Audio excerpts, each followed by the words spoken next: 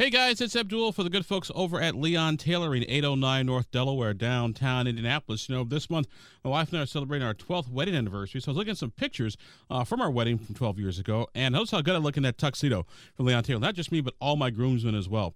And so if you got a big formal event or a wedding this fall, or maybe wedding next spring, think about our good friends over at Leon Tailoring. Larry, Norm, Kim, and Judy would be happy to see you and happy to make you look as good today as I did 12 years ago. Well, you'll almost look as good as me as 12 years ago. I'm just kidding. Swing on by Leon Tailoring. They'll be happy to see you. 809 North Delaware, downtown Indianapolis. Step on in. Mr. Maurer is here. I'll remind you all again, there's a 10-minute time limit. Nothing is timed.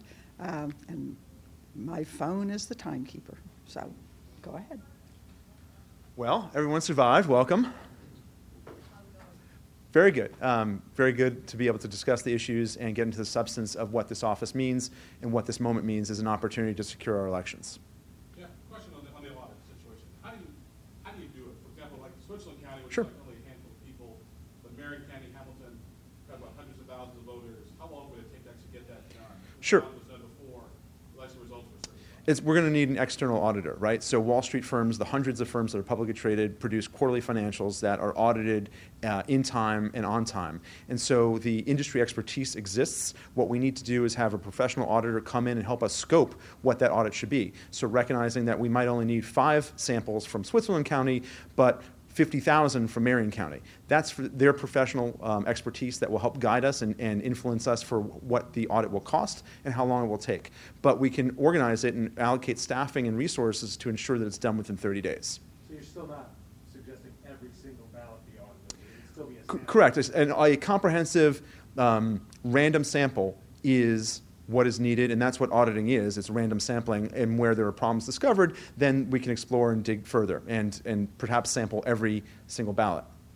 And so we talk about being DOD. I'm also Indiana Air National Guard, so I'm subject to DOD random drug tests. It's not the drug test, it's the random part of it. And using the randomness of the audit is what's going to help us capture and identify those vulnerabilities.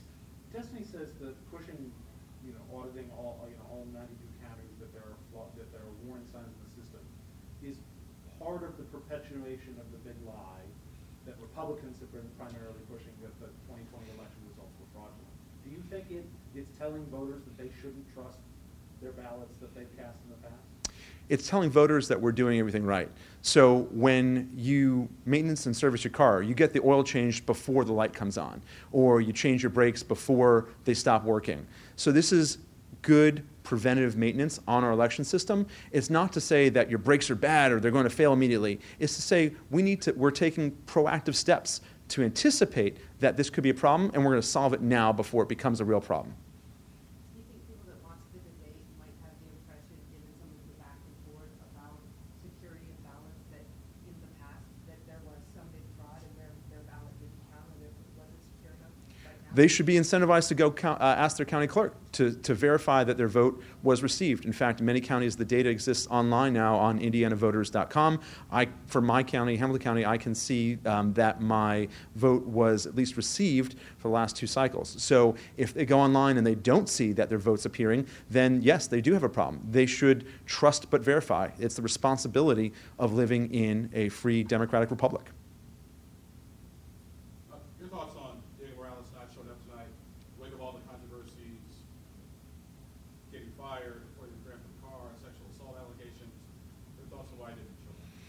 Those are all parts of the campaign, but he obviously chose not to be here because he chooses not to answer that question or those questions. I'm here because I am focused on the solutions that will be this preventative maintenance that will help us address the true integrity issues and strengthen our confidence in our elections. I think I heard you say this, but I want to make sure Sure. I heard correctly in the debate. Do you think the fact that he didn't show up shows that he's confident he can win without having to answer these questions? That's what I would assume. But he should be here to answer that. So you'd have to ask him.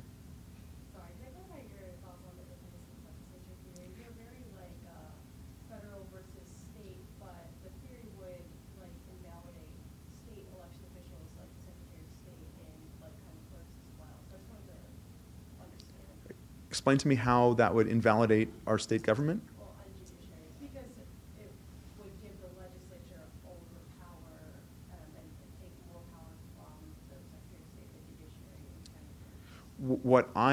the question that I was answering was the relationship between the federal government and the state government. And so the state legislature still gives power to the executive, to the Secretary of State, and of course our election code is written that these people, the secretary should do this, the clerk shall do that. So I'm not talking about that balance of power within the state between judiciary and executive, but talking about the relationship between the state and the federal government.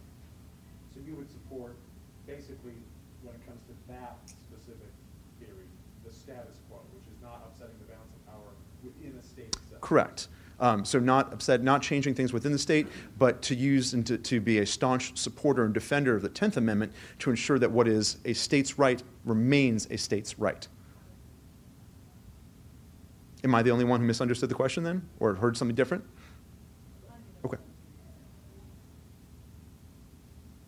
So what about Vladimir Putin? Can you explain that? Sure. So we have to look at which types of candidates refuse to debate. And Vladimir Putin refused to debate in all those years, 2000, 2004, 2012, 2018. And when somebody refuses to debate, it says a lot about them, their candidacy, their campaign, and their nation, and their people. Which types of people accept candidates who won't answer to them? Is this what we're becoming? That's for each one of us to answer. Thanks very much. Thank you. All right, guys. We have more than 10. We have still time left? We have 4 minutes and 8 seconds. Wow, guys. You sure? Last chance. Do you want me to hear me say receipts and audits for another 4 minutes and 10 seconds? No, just say you tell us you're a Marine. All right, thank you all.